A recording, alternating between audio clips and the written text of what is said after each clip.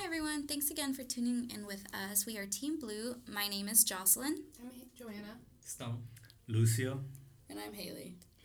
And today we're going to be talking about how to manage conflict between groups. And today I'm going to focus on two broad subjects, one of them being the importance factor. The importance factor means that you pick and choose your battles and you choose where you should address or avoid conflict. So say if a conflict arises and you feel very strongly about it, then you should address it and you should speak to whoever you're having the conflict with. Yet, if you feel like it's not a big deal and you can probably get over it and you don't feel like there needs to be a rise out of it, then you have the power to avoid that conflict and kind of keep things at peace. But if you feel like it's going to bother you later on, then you should probably have an open discussion with that person about it. Another strategy is viewing conflict as opportunity. We have to struggle to find solutions. However, conflicts of interest and different opinions open up the conversation and invite new ideas to the table. When you're introduced to new ideas, you're expanding your knowledge on certain topics. So conflict isn't always a negative thing, and we should be more open-minded to taking it in, receiving new information, and then growing as a person. So just to tie off with Jocelyn and some of the issues she was addressing about conflict between teams and group members is why it's so important to embrace that conflict and not to ignore the problem. By ignoring the problem or pretending that there isn't one, not only affects the relationships between your team, but it also just makes the team itself unproductive in the workplace. And in a professional setting, you have to be productive in order to meet deadlines and the bottom line.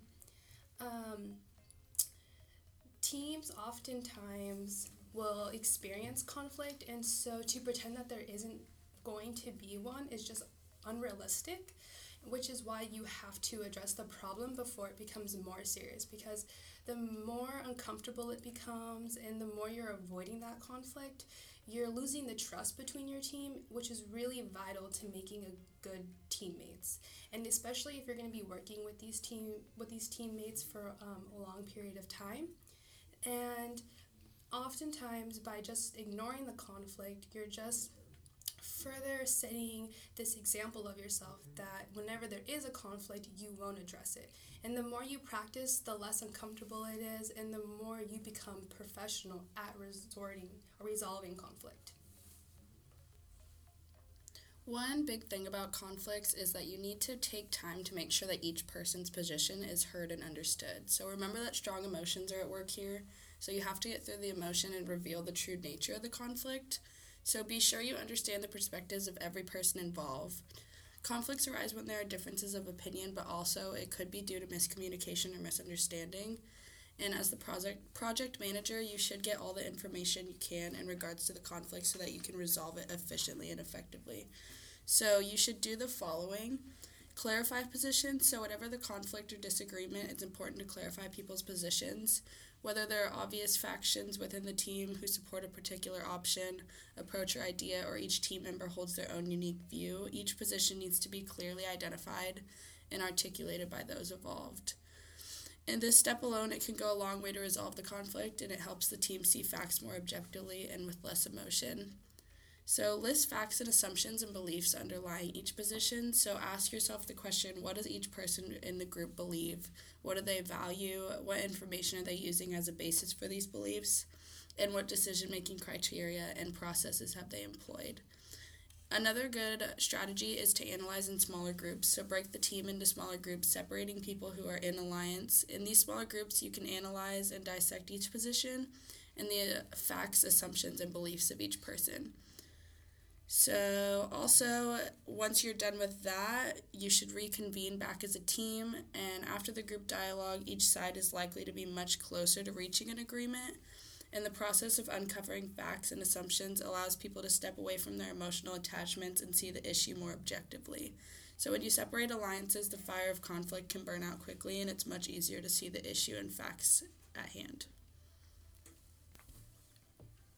Okay, so just like Haley say, So once you get to the point of intervention, it's always good to have a third person or third party to intervene. So by having a third party, they can always listen. They have to listen to both sides of the story, and see if they agree, and listen to the third party opinion. So once you listen to both sides of the argument, you can both come together and find compromise, find creative compromise, and try and get the team to work together. If you can't, you can either take side through voting, so you can vote which side you want is more right or more wrong, and once you guys agree at the end, is pretty much try and work together and continue to finish your project. Okay, so I'm pretty much done for my piece. I'm gonna pass it on to you, Sid. There's three basic tips that I found that I think nicely summarize what everybody else has said up to this point. And this can be applied to whole teams or to just conflicts with an individual person.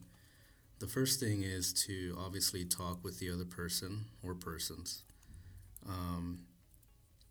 And so what I mean by that is to sometimes conflicts, arguments, disagreements happen in spaces where maybe isn't the best suited for dealing with conflict. So what you should do first is ask when it would be convenient to meet, and arrange to meet in a place where you won't be interrupted so that you don't have background noise or distractions that can further aggravate a situation. The second thing is to focus on behavior and events, not on individual personalities. And what I mean by that is if you're discussing a disagreement or a conflict, be specific about the event that you're talking about. Don't generalize, avoid making wide sweeping statements. Don't use you statements or any kind of language that places any kind of blame on another person. The third and final point is to obviously listen carefully. Do your best to really listen to what somebody is saying instead of just being ready to react. Don't interrupt the other person or persons.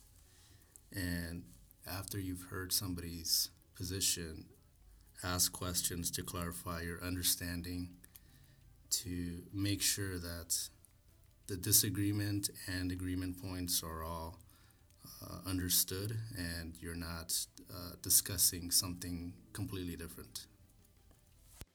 Thanks for tuning in to Team Blues podcast, where we talked about how to resolve conflict between others. We hope you have a great day, and thank you so much for listening.